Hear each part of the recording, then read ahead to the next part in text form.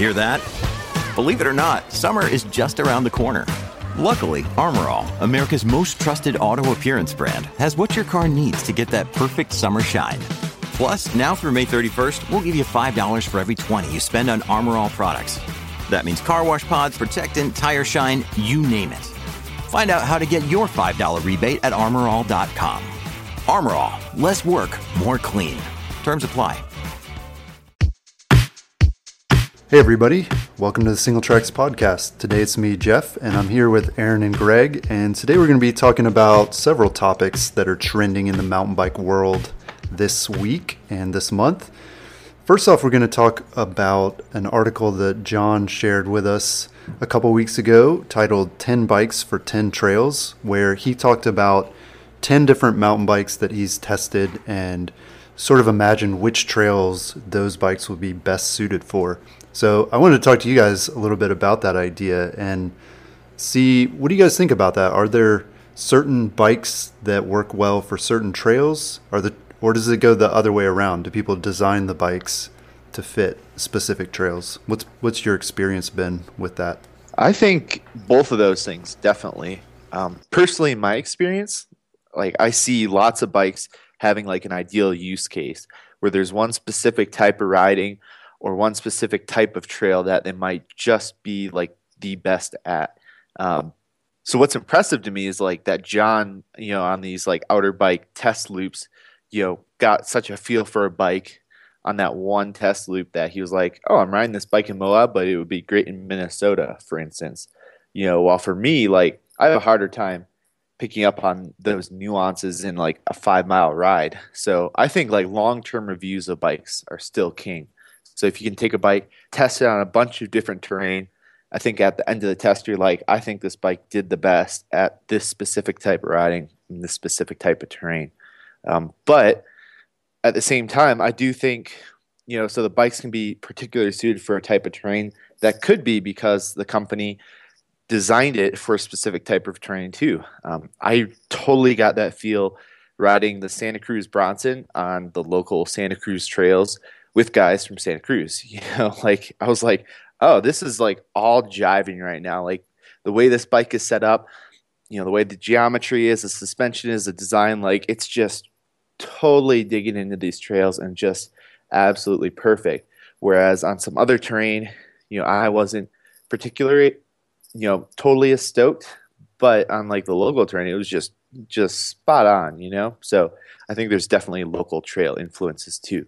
So you can look at the coin from both sides, I think. So maybe the idea, from like people that like to eat local and shop local, maybe there's some validity to that even when you buy your mountain bike. If there's a company in your region or your area that makes bikes, then chances are that they're designing bikes that will work well for your local trails. Yeah, that's a pretty good assumption. I mean, even take Rocky Mountain Bikes out of Vancouver. They have BC editions of their mountain bikes. And granted, the aggressive BC editions, are going to work in aggressive terrain in a lot of places, but it's called the BC edition, British Columbia. So, I would say there's something to that.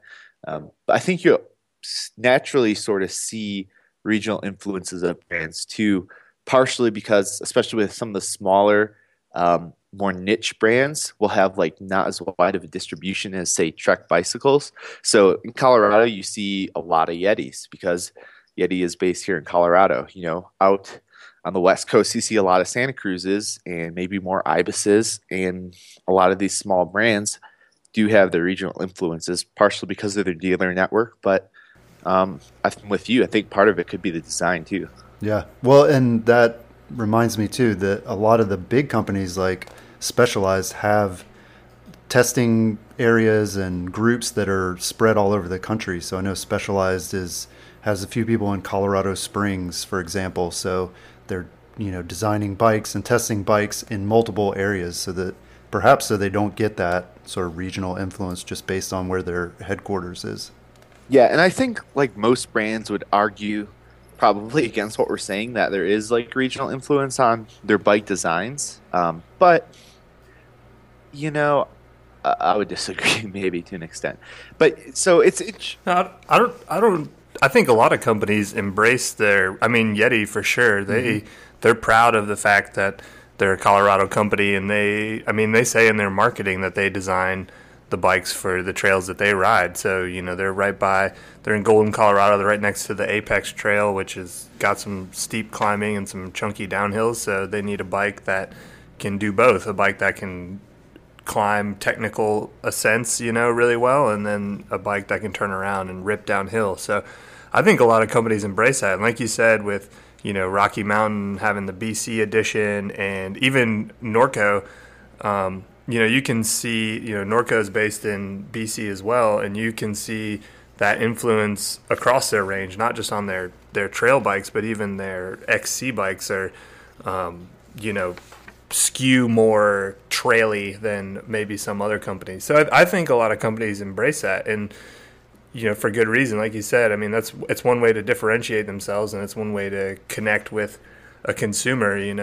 Like Jeff said, if you live in Colorado and these are the trails you ride, and Yeti's right there, then a Yeti maybe makes more sense to you. So I think more often than not, companies are gonna embrace that. Maybe the biggest ones, maybe Specialized and Trek try to be a little more broad with their appeal, but everybody's got to fit in somewhere. So I think that's why you see like Nolly, for instance. They're a small brand, and they build burly trail bikes because they're in the land of burly trails. So I would disagree with you a little bit there, Greg. Okay, I think you've got a good point with the smaller companies. So like Yeti, you're totally right on with that. When I was talking with Santa Cruz, when I was out in Santa Cruz, they were sort of, hesitant to claim like their bikes were built for Santa Cruz, but they're a company that's, aiming to be way more international in scope than Yeti is. They've got much bigger distribution than Yeti. So I think you may have hit on a really good nuance, like the smaller companies versus the ones that are really trying to have a international distributorship. Yeah. So obviously not everyone can afford to buy or even borrow a different bike for every trail and every region of the country where they ride. So what are a few easy things that people could tweak about their bikes to fit local trails and local conditions? One of the easiest ways, and I've said this before, is tires. Swapping out your tires for your particular trails can make a huge difference. Even if that means changing your tires, based on the conditions. Maybe you go with something knobbier for the winter months, and then something a little faster rolling for the summer, but that can make a huge impact on your ride. Depending on exactly what terrain you're riding, there can be a few different things that to take into effect. I would look at the locals' bikes and see what they're riding. So, for instance, in some places that have like just extremely ledgy rock terrain with like high ledges, everybody's going to be running a Bash Guard and is going to have some sort of protection there. Terrain that doesn't have that, you're not likely to see that as much. But I think if you look at like what the locals are running, sort of see trends, that emerge from their bikes. So that's what I would do. More than just like looking at a few things, like look what everybody else is doing and be like, is there a reason behind why they're doing it? Yeah, and we talked on a recent episode about single speed bikes and how some trails are better suited to that than others. So gearing is definitely something that I would recommend people consider for the local trails they ride. And then the other thing I just thought of was bar widths. Yeah, people are always so excited about like wider, and it's like I get that, but it kind of is not good here where we live, where there's a lot of trees and it's hard to get around. I think wide bars are awesome if you're riding at the bike park where trails are super wide and you got good sight lines, but out here in the east, wide bars are not so good.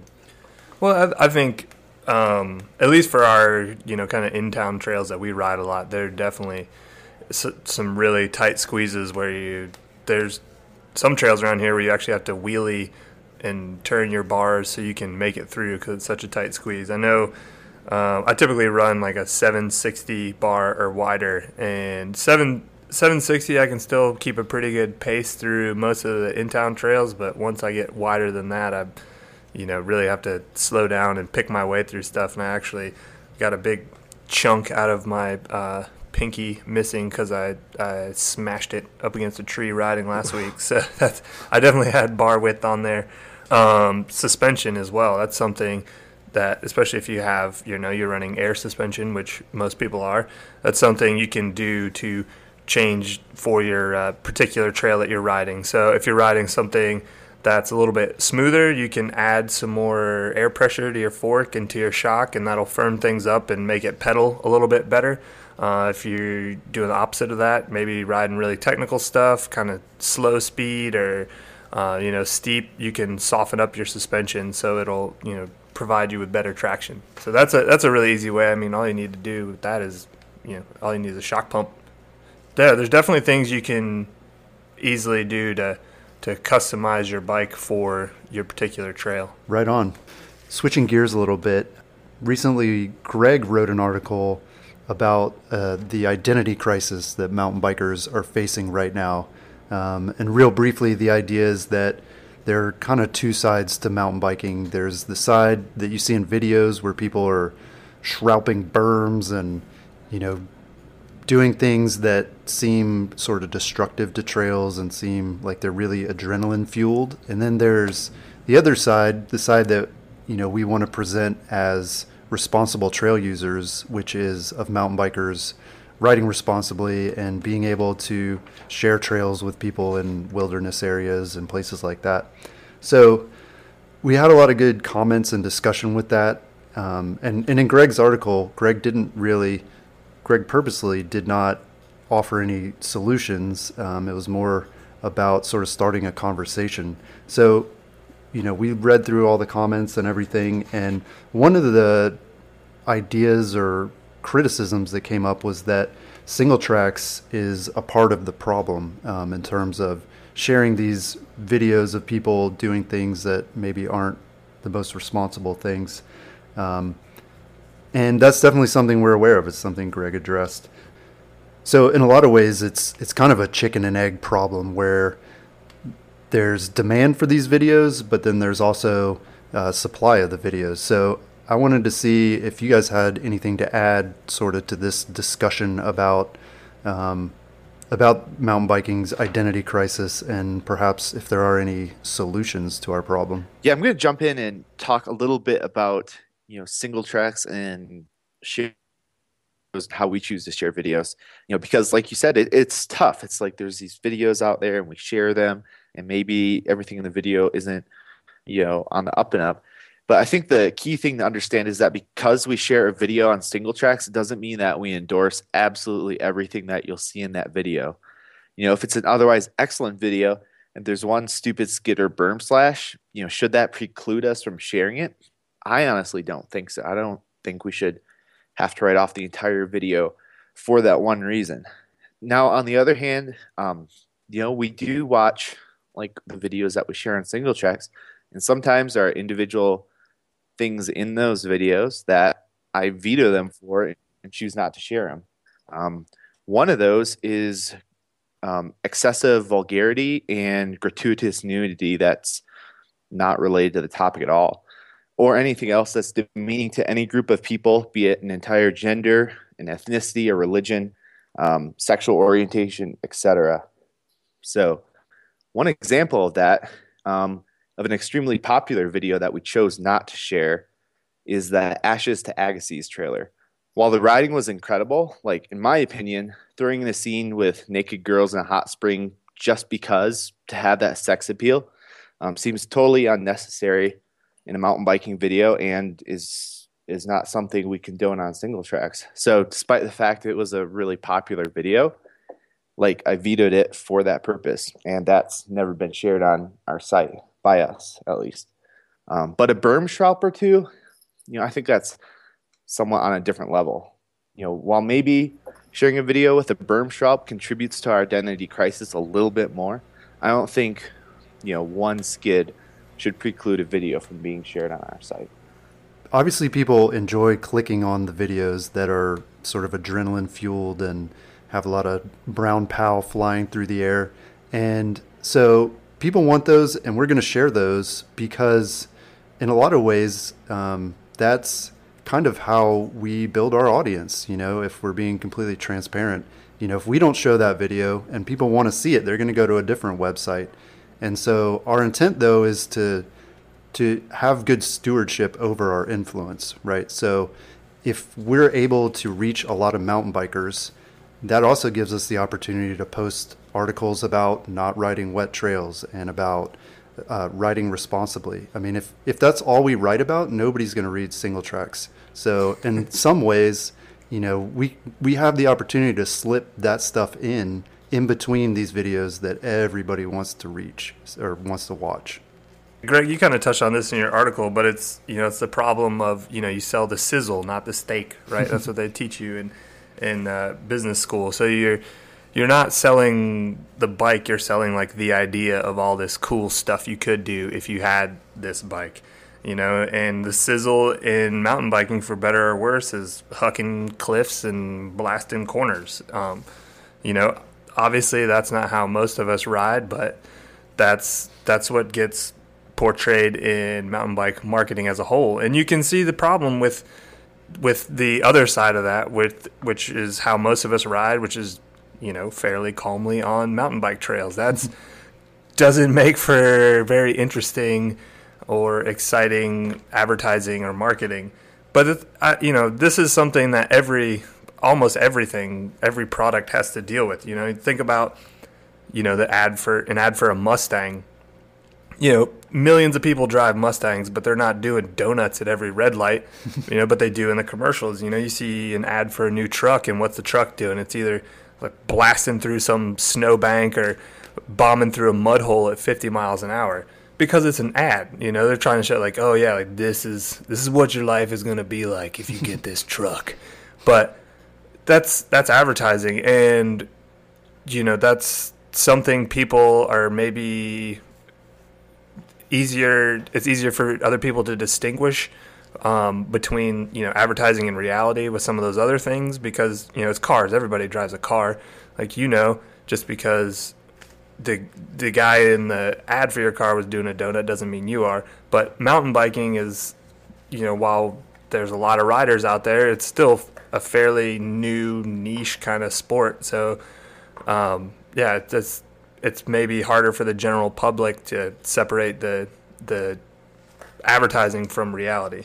Totally agree, Aaron. And jumping a little bit off of what Jeff said about reaching our audience, I think one of the things that we've done a good job of and we continue to do is, while we do share some of these super rad videos, I think we give equal credence to the other type of mountain biking as well. Like, I think we do a good job of sharing, mellow bike packing videos with amazing scenery, or articles about average people riding on standard mountain bike trails and having a great time. And I think part of the way we address, this duality is sort of by embracing it to an extent, but just giving both aspects of it a good amount of weight.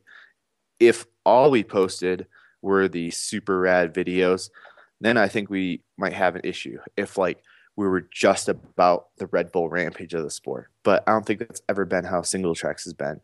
We do talk about Rampage and all that goes along with that side of the sport, but we talk about your average everyday trail rider and amazingly beautiful locations as well. Right. For sure. And you sort of touched on it, but right, it seems like there isn't a solution. The solution doesn't involve one or the other, or getting rid of one part of our sport at the expense of the other. So, Greg, you initially had sort of a solution in mind that involved using terminology to distinguish between the different types of riding. Can you talk about that a little bit? As I mentioned a little bit in the article, I said there's an issue when we call all of these things mountain biking when they're so radically different. And a few commenters even pointed out, if you live in, let's say Atlanta, there aren't any mountains in Atlanta. So are you a mountain biker? So, there's that as well. But I think, if we, instead of calling everything mountain biking when we see it, if we went so far as to use different terms all the time, I think over time that could make a difference. That's maybe debatable, but I thought, if we called this jumping and backflipping and cliff jumping and all of this free riding, which we already use that term, like, but it's like the sport of free riding. It's not the sport of mountain biking anymore. It's like the sport of free riding. It might take place on a bicycle, but it's sort of its own identity. And then I considered, calling like our classic trail riding, and especially in relation to wilderness, backcountry biking, because that brings in sort of all the backcountry, ethics that you think of when you think of going out in the wilderness. It brings in, leaving no trace, respecting other trail users, respecting the environment, the wildlife around you, and the experience of it all. So that's just one idea I had of how maybe instead of calling these two different things the same thing, we create different terms for like these different entities. Or we could just go back to off-road biking, which is what mountain biking was called in the very early days. But I think that addresses, like you said, in Atlanta, we don't have any backcountry, but we do have places to ride off-road. So, yeah, I think that could be a good solution. Yeah, I mean, maybe it's even trail riding. There's, it's not necessarily the specific term that is like the key. It's just having different terms almost. You know what I'm saying? I mean, I think that's probably an ideal situation, but in reality, I don't think it's a good solution because, especially if this is intended to somehow change the way the greater public looks at mountain biking, because if you think about it, mountain bikers can't even agree amongst themselves what to call, not that it even matters, but what's a trail bike, what's a trail rider, what's an all mountain bike, what does it mean if you're an all mountain rider, what's enduro, is enduro a type of bike, is it a race, is it a ride, like there's fat biking and there's plus size. So I don't really think the terminology, a change in terminology helps, especially, I mean, like I said, if we can't agree amongst ourselves what to call ourselves, then no one that's not a mountain biker is going to give, two shits about taking the time to figure it out. Be like, oh, he wasn't backcountry riding. He was front country side hill cruising. I hate those cruisers. I know, they're the worst, man. I hate those guys. They're always front hill cruising on it. But, that's just, I think people will start to see the nuances in mountain biking as the sport matures, because really it's only still like a 30-ish year old sport. I mean, you think about motorcycles, all the different categories of motorcycles, you still call them motorcycles. You have, the crotch rockets and race bikes, and you've got Harleys, and you've got, even on the dirt side, you have people that ride enduro, which is a type of motorcycle. You have people that ride trials. You have people that just ride trails. You have people that ride motocross. Then you have freestyle motocross. So everybody has to deal with this, but I don't think we can expect the public at large to pick up on those nuances. I mean, maybe that's part of the issue. Like, motorcycles are losing access to trails like all over the place. Maybe they have the same identity issue that we do, Yeah. Well, yeah, either way, it seems like there aren't a lot of solutions. There definitely aren't easy solutions to it.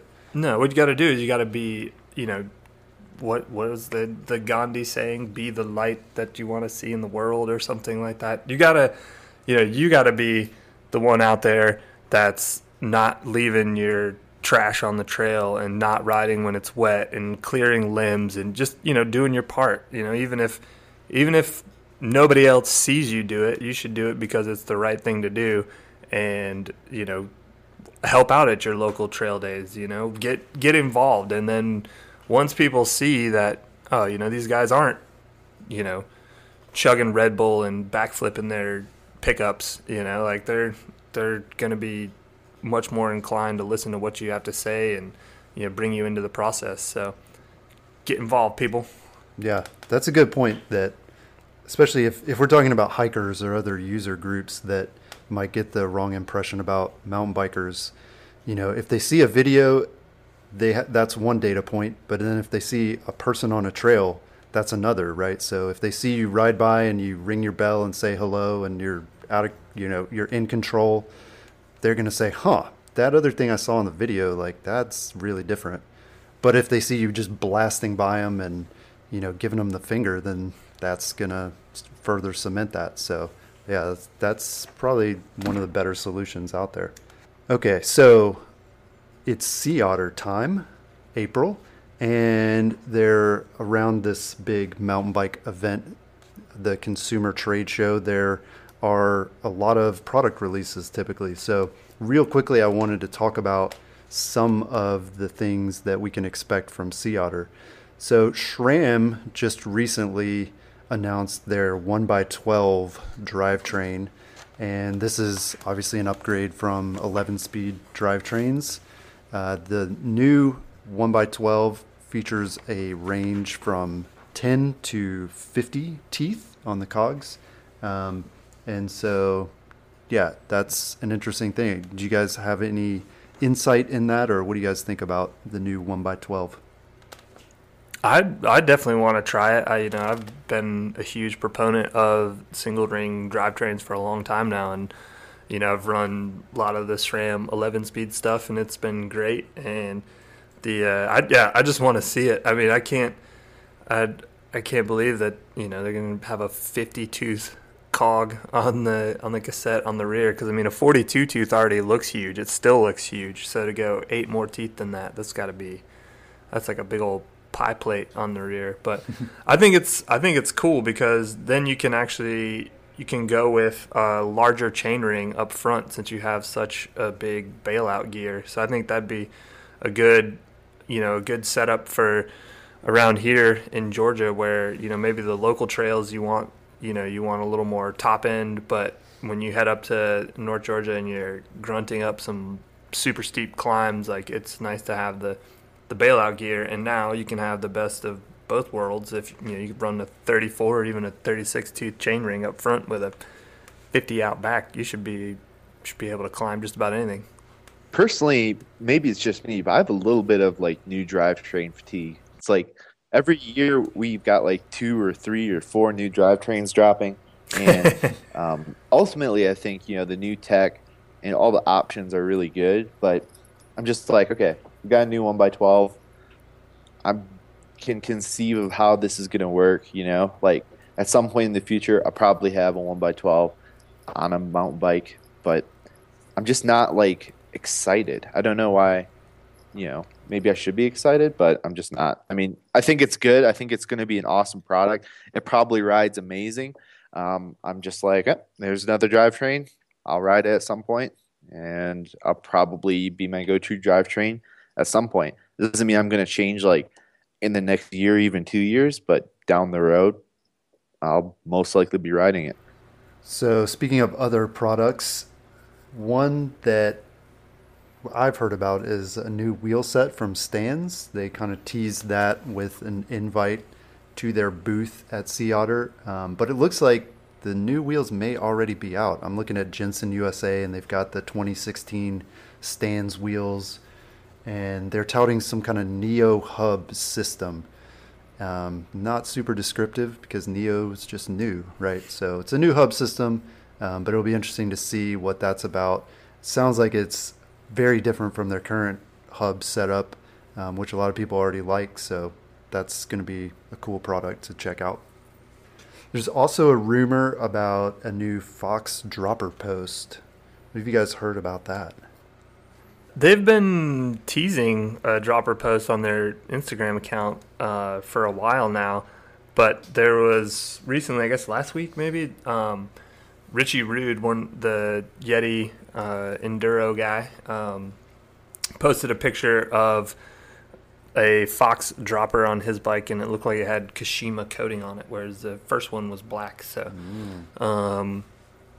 it'll be interesting to see. I think we're going to see a lot of cool stuff at Sea Otter. I don't want to call anybody out, but I definitely know that I've had several invitations to come by and check out new platforms, new bikes, and new components. So you guys definitely keep it tuned to Single Tracks, and we'll bring you all the fresh goods. I'm stoked to see some new bikes. I think we're going to be seeing a lot of new bike launches. So, yeah, interesting to see what's going to come out. Sure. Good prediction. That's a pretty safe prediction. Yeah. More plus bikes. Plus bikes with 12-speed drivetrains. More plus bikes. And Fox droppers. It's just playing it safe there. I want to see Maybe somebody else will launch another fat bike fork. Yeah. That's one thing that seems to still be missing. I still don't know how RockShox has managed to keep their stranglehold on the fat bike fork market. Yeah. So one thing I've noticed, like it was like a year ago, where I was emailing with RST about a fat bike fork that they were going to be releasing, and then I never saw anything about it. But it was like just within the past week, I saw a new prototype shot of an RST Renegade fat bike fork. So maybe they're finally going to be rolling that out. We'll see. Yeah, the RST stuff always just seems kind of like etherware. You know, it's always in some sort of prototype or, you know, almost nearing production phase. Because I've been to, you know, Sea Otter for, I don't know, like 5 years straight now. And they've always got like something nice looking at their booth, but then you never see it anywhere else. Yeah, lots of exciting stuff from Sea Otter. I'm looking forward to it. So finally, we're going to do a segment called What's Grinding Our Gears and Stoking Our Spokes. It's been a while since we've done this, so Blast from the past. I'm sure we'll have lots to talk about. So, Greg, kick it off for us. So apparently it's been a really long time since we've done this segment because I haven't had a chance to complain about the fact that I tore my ACL. So I tore my ACL, but it was like back in mid-January. So that's how long since we have done this segment. But tore it skiing back in January, had surgery on it, and now I'm on the road to recovery. So gears are pretty ground, you know, that I was off the bike for so long, and I'm still not back on the mountain bike. So it's just not a fun situation. But overall, it's going as well as it could. But on the flip side, the one thing that is stoking my spokes is just in general, like how easy biking is on the body. While I've had my own bouts with overuse injuries in the past, my two most recent injuries have been a serious like ankle injury and some sort of like tendon tear, and now a torn ACL and consequent recovery. But like the first things that I've been able to do with both of those are bike. It's like right now, I'm still have like a lot of limits. I can't mountain bike. I can't even walk down a staircase normally, but I can't like walk down the stairs, but I was able to get on the trainer on the bike 2 weeks after surgery, and I was pedaling outside within 6 weeks after surgery, and I'm now able to ride the road bike. So it's just interesting how, you know, even through injuries, biking is pretty easy on a lot of those things. You know, whereas running is going to be I don't know, months out into the future for me, but I can still ride bikes. Bikes rule. That's right. Bikes rule and runners drool, right? Bike or die. What do you got, Aaron? What's grinding my gears is everybody wanting a trophy.